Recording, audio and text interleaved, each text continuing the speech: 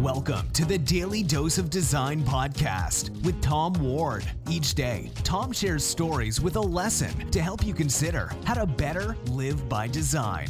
Thanks for joining him. So let's get started with today's Daily Dose of Design. The storms we encounter.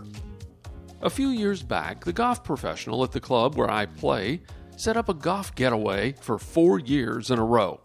The first 2 years, the getaway was to Ireland. The third year, the group traveled to Scotland. The final year was a domestic trip, but equally as interesting and exotic. That year, the destination was Wisconsin to play Erin Hills, where last year's U.S. Open was played, and then to travel north to Kohler to play the 4 championship courses there, including Whistling Straits, one of the most dramatic courses in America. I was fortunate enough to participate in 3 of these week-long events.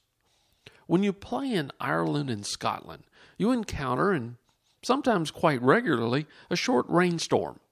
In the U.S., we might call it a pop-up storm, but playing by the sea in Ireland, you recognize the storm didn't just pop up. It can be seen coming across the water by the caddies. Usually our caddy could tell us within a minute of when the rain would begin. He'd say, "Okay, you've got about 3 minutes to get your slickers on."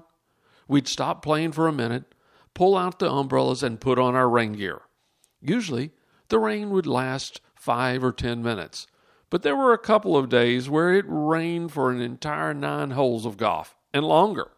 In Scotland, at the Ailsa course at Turnberry, it was drizzling when we began the round, then started raining harder by the 3rd hole.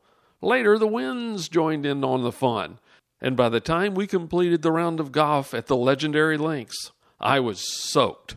My rain gear didn't keep me dry throughout the round, but you know what?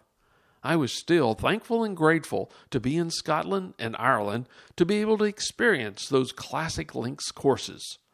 Our group of 12 had traveled across the Atlantic Ocean to play the courses in Ireland and Scotland, so not only did we not let a little pop-up shower slow us down or stop us from playing, we didn't even let that windy, rainy day at Turnberry slow us down.